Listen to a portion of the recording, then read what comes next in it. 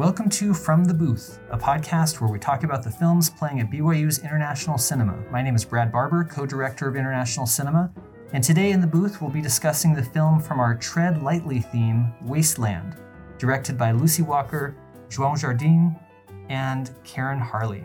Brazilian artist Vic Muniz collaborates with garbage pickers at the world's largest landfill, Jardim Gramacho, near Rio de Janeiro, to create art from recycled materials. Through this process, the film highlights the transformative power of artistry while casting an empathetic light on the lives of those working in challenging conditions. My guest today is Jordan B. Jones, an assistant professor in the BYU Department of Spanish and Portuguese. He lived in São Paulo, Brazil for 3 years as a child and spent 2 years in Paraíba, a state in Brazil's northeast region. He holds a PhD in Portuguese and Brazilian studies from Brown University, and his research focuses on slavery in 19th century literature and questions of race and racial justice in contemporary literature in Brazil and the Americas more generally. I'm excited to talk to you today for one reason. For the listeners, we've already talked about this. Something you and I have in common is we both have lived in São Paulo, Brazil for a few years. That's right. I was there for 2 years when I was a young adult. You lived there for 3 years when you were a kid, as you say. That's correct. So first off, I want to hear more about living in Brazil. Like, how old were you when you were in São Paulo? What part of the city did you live in? Yeah, so my parents were asked to supervise a group of missionaries in São Paulo. And so we moved there in 1999, just about 2 weeks before I turned 10. So I was 10, 11, and 12. While there, we lived in Morumbi, which is a very upscale neighborhood in São Paulo. By the soccer stadium? Yeah, not too far from the soccer stadium. We attend, my siblings and I, I'm the youngest of 8 kids, but 5 of us were... Anyway, the oldest 3 were in college at that point already. So 5 of us went, and we attended an international school just down the street from where we lived. And anyway, so it was great. It was, I feel like, kind of a bubble in terms of what I was exposed to. We lived across the street from Paraisópolis, which is a large favela community in São Paulo. I believe the largest, if I'm not mistaken. And I knew it was there, but I didn't really compute what that meant as a 10-year-old, 12-year-old boy. And it's been interesting to think back through that experience, given, the training and the education that I've had and subsequent experiences in Brazil, to kind of recognize how little I saw of that. Yeah. And you were 10 to 13? Yeah. While you lived there? Yep. That's a formative time in anyone's life. That must have been a really interesting lesson to see those disparities, or at least you maybe didn't spend a lot of time in the favelas, but you knew they were there. You knew there was a difference. Absolutely. So in some ways, less of a bubble than maybe living in a place like Provo, for example. Probably, yeah. I wonder if I've even been in your same apartment, because when I was there from 96 to 98. And, when you first arrive and when you leave, they let you come to the high-rise apartment and, eat Doritos or whatever. Yeah, I bet it was, I know it was the same apartment that the Hickmans lived in. The Hickmans. That we then occupied for those 3 years. So, well, there's another little connection. Yeah, that's right. Sat on your couch. What an amazing place to live at any time of life, much less at those, like I said, formative years. Yeah. And then tell our listeners a little bit more about Paraíba. I imagine a lot of people have heard of São Paulo, but Paraíba, not so much. What was it like up there? How old were you when you lived there? And it was great. I was a missionary when I was 19 and 20 in Paraíba, which is a state in the northeast region of Brazil. So it's a coastal state. And it is, the northeast of Brazil is stereotypically less educated, less wealthy. It's a great place for people to go on vacation, but they don't want to live there. If you're thinking of people from São Paulo and Rio, they want to spend a week or two, but not longer than that there. And my experience was, I was less sheltered, I would say, than when I was in São Paulo, in terms of I was circulating in neighborhoods that I wouldn't have visited as a 10-year-old. Or the equivalent neighborhoods, if that makes sense.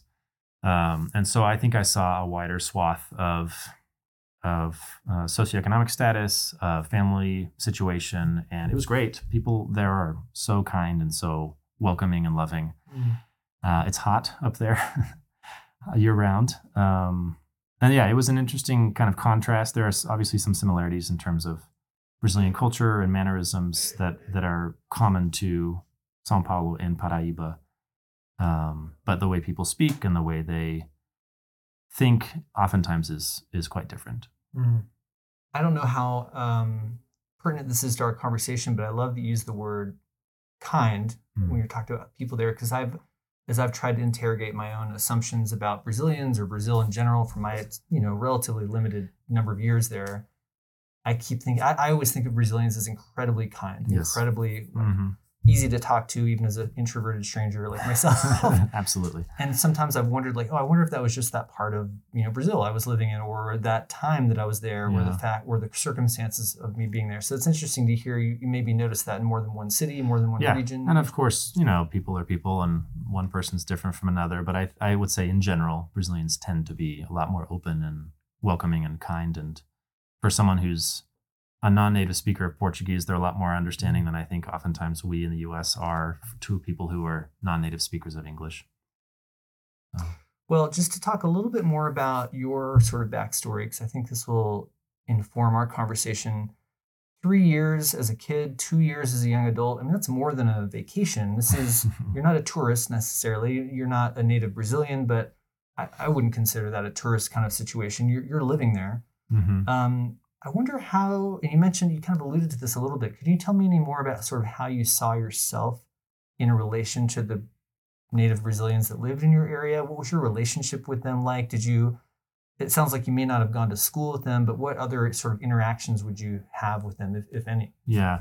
So when I was a child in São Paulo, I did go to, like I said, an international school, which pulled from a lot of U.S. American expats, but also a lot of wealthy Brazilians. And so I did go to school with them. The school was in English primarily. I took a Portuguese class, and then, hallway conversations were a mix of English and Portuguese and some Spanish. But I would say, by the time I had finished my missionary work, I was just barely 21 and had spent a quarter of my life in Brazil. And so I'm not Brazilian by any means, but there was certainly a significant amount of time in formative years that I spent there. And I love Brazil and Brazilian culture, and I'm invested in Brazilian culture and teaching it and kind of making Portuguese and Brazilian culture more present in the U.S. and elsewhere. But remembering that I have maybe more experience than most, but I'm still,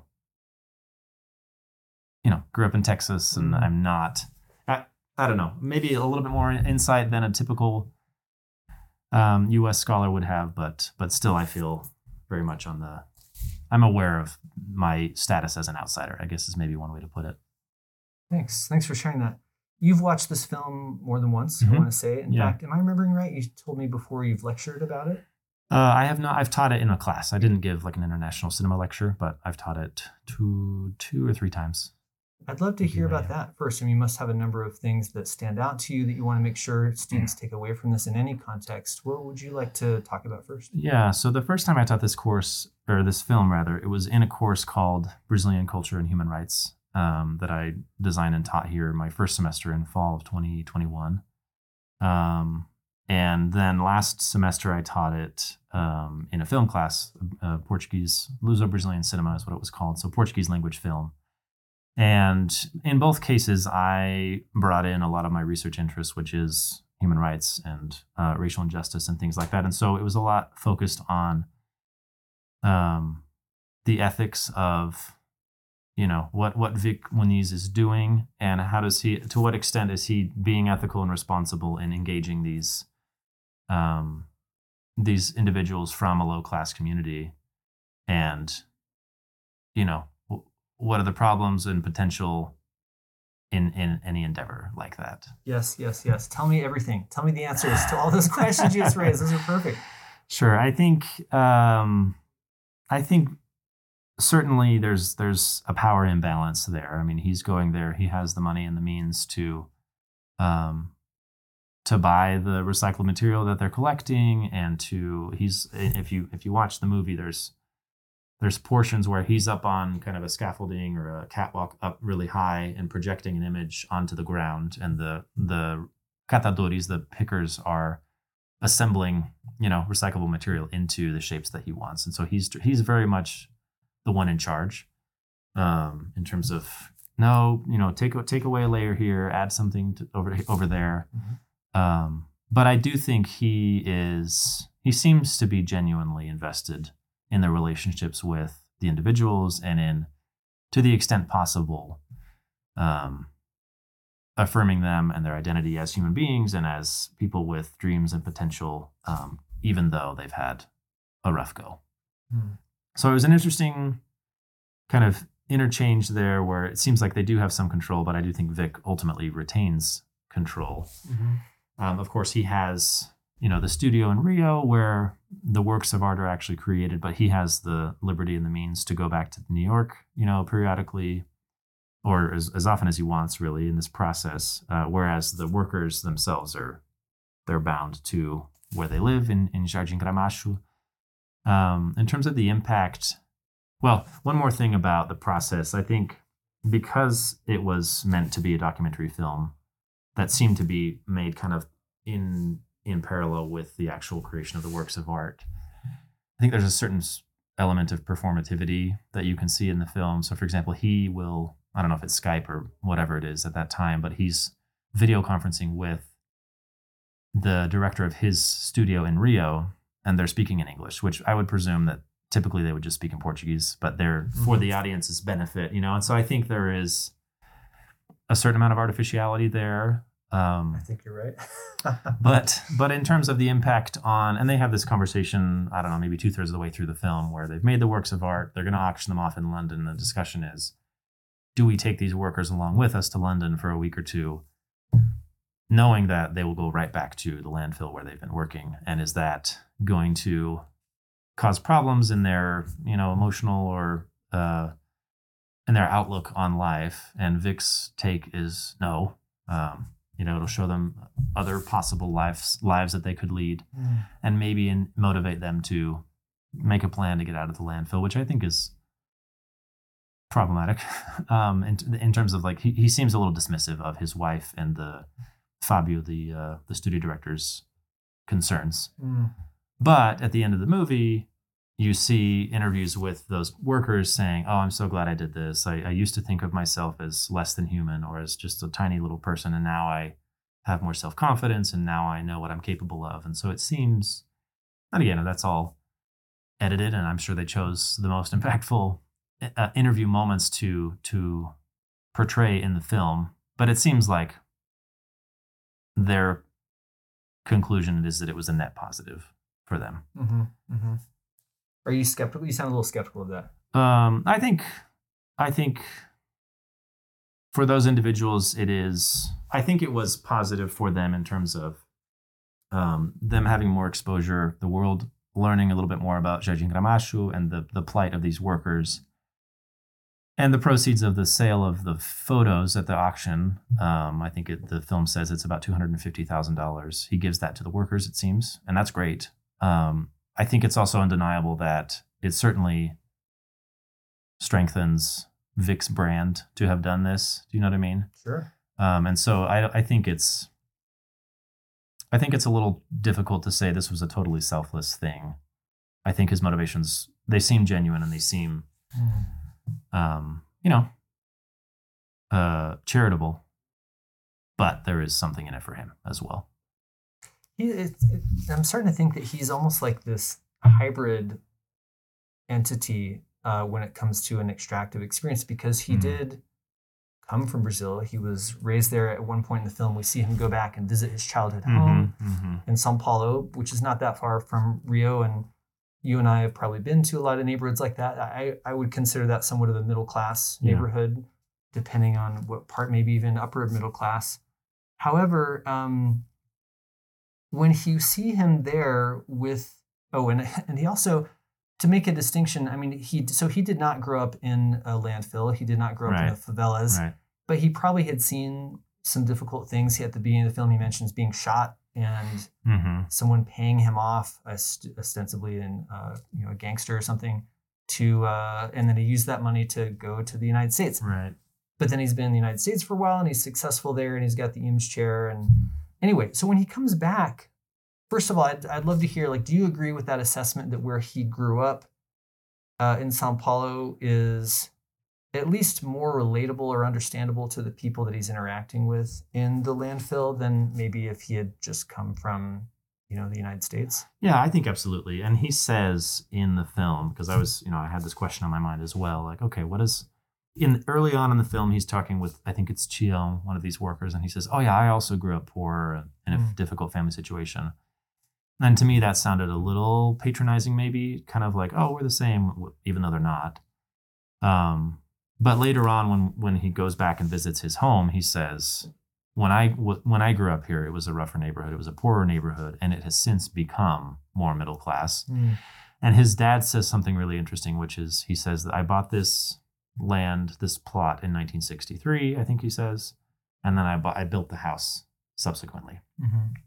And that is tied to this phenomenon called autoconstrução, or auto construction, where basically you do just that. You don't have enough money to buy a house outright, so you buy a plot of land, or you squat on it, and little by little, you do your day job, and in the evenings you add a brick here and a brick there, and over time, over decades, you build a house that is a better situation for your family to live in. And what that does is, if that is a trend that happens in the whole neighborhood, is it elevates the neighborhood's socioeconomic status, which is great. And I can think of, there was a neighborhood that I visited that I spent a good amount of time in Paraíba as a missionary. There was one payphone that people would kind of share and run, and oh, you want to talk to this person, let me go grab them. There was no paved streets or anything, and I went back 8 years later looking for some of the people that I had relationships with and couldn't find it. And I was asking around, and I've come to find out I was in the right spot, but it had been paved in the meantime, and so it was largely unrecognizable to me. So anyway, all that to say, I do think it's entirely possible that he grew up in very poor circumstances, and that in the 20 or 30 years since, that neighborhood has has gotten more infrastructure, and that the periphery that used to be where his house was has now been pushed out farther from the city center. Got it. Yeah, that makes sense. I mean, I from where I stood, I remember just feeling kind of relieved that he had as much in common as he did with them. Maybe he didn't grow up exactly like them, but I thought when he talked to them, it felt a lot more, genuine to me, that he felt very comfortable with them. They seemed to feel comfortable with him. And you don't always see that in these types of projects or documentaries. And I think, a lot of the critique of extractive research or art or whatever it may be is that you go there, you take what you can, and then you leave, and you never reconnect with them. And I don't know what his contact with him has been since, but in the film, it shows him going back and hanging, the pictures, the smaller versions of the museum-sized pictures in their homes, and interacting with him. And so it does seem, I would agree, more genuine and more, it's imbalanced regardless, but less imbalanced maybe than it might have been. That's a great point. I'd forgotten about that scene at the end. At the beginning of the film, we see Vic sitting in his nice place in New York as he's considering doing the project. He's talking to his collaborators, his wife, and he says he wants to make art that, quote, can take people away from where they are, showing them another world, another place, similar to what you were saying before about his kind of assessment at the end about if he should take them with him. This is at the beginning. He's just kind of considering these ideas, and he asks himself this question. He says, can this be done? And what would be the effects of this? Yeah.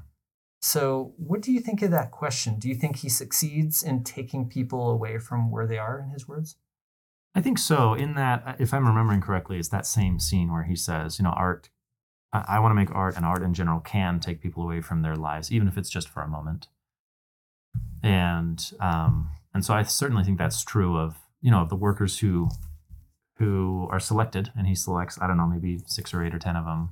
Of course, there's thousands more that don't have that experience. But I think for the ones that do get featured, they get a glimpse of, more than a glimpse. They are immersed in a world that they usually wouldn't have access to.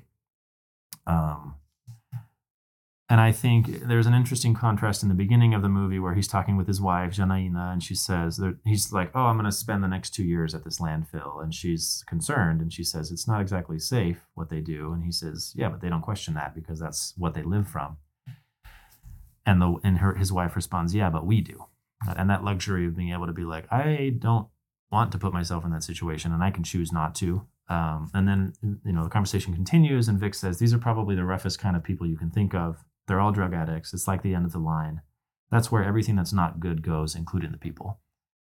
And then contrast that with the end of the movie where he's reflecting on the experience and saying, you know what, I connected with these people a lot more than I anticipated that I would, and built relationships that were more significant than I anticipated. And I think there is a narrative of reflection and change in Vic's outlook on these people, in addition to changing the people he's working with and their idea of what's possible in their lives. There is kind of this evolution of how he views people on the margins of society. And he says at the end, I didn't grow up like them. I grew up in this, poorer neighborhood. But if anything had happened, if my parents had died or there was some catastrophe, I might very well have ended up where they are, which I think is an interesting observation. Yeah, that's remarkably self-aware. I had the same feeling. By the time you get to the end, they're not all drug addicts. They're not all people that were born there. They were people that easily, one or two bad things happen in their lives, and otherwise they might be just like Vic in the opposite sense. Exactly.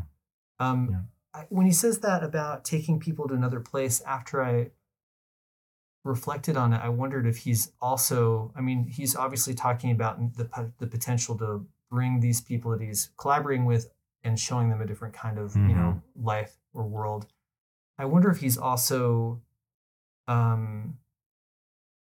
taking the type of people that can afford to go to art museums and look at this art away from their privilege in some sense and into these landfills and into other types of lives in kind of the reverse way. Yeah, I think there's a lot to that. And just focusing on, they work in these mountains of recyclable material.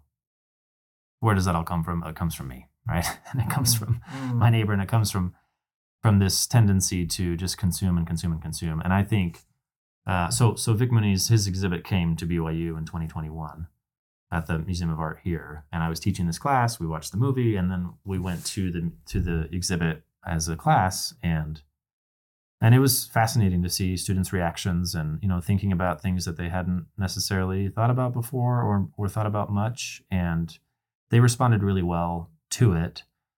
And I think, it's impossible to take everybody to that landfill and show them what life is like. And maybe it's something that's heading in that direction that's accessible to people who live a world away.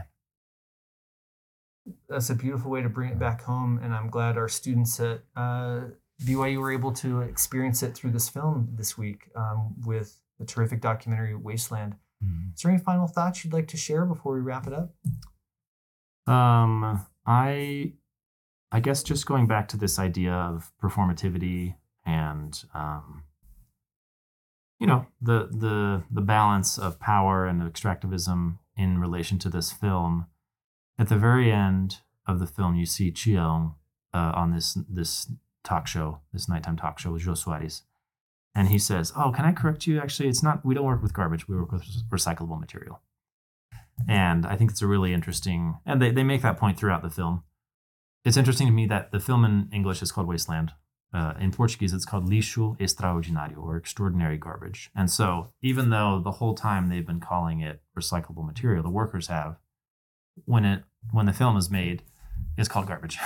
and I think, again, that this will sell more, and this will maybe pique people's interest a little bit more than, I don't know what an eloquent way to say recyclable material, to incorporate that into the title. But I think it's another thing to think about in terms of the ethics and the approach of this film in undertaking this project, which is, I think, important, and I think there's a lot to be said for it, but is not entirely unproblematic.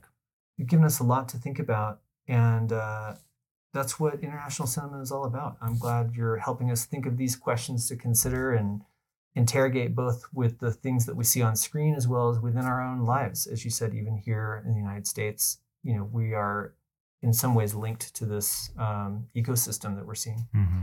Well, thank you again for sharing your time and expertise, Jordan, especially your personal experiences. I could listen to a lot more of this because we don't have many guests that have lived in such similar circumstances as these films. So it's really priceless kind of opportunity to learn from you. Great to be here. Thank you.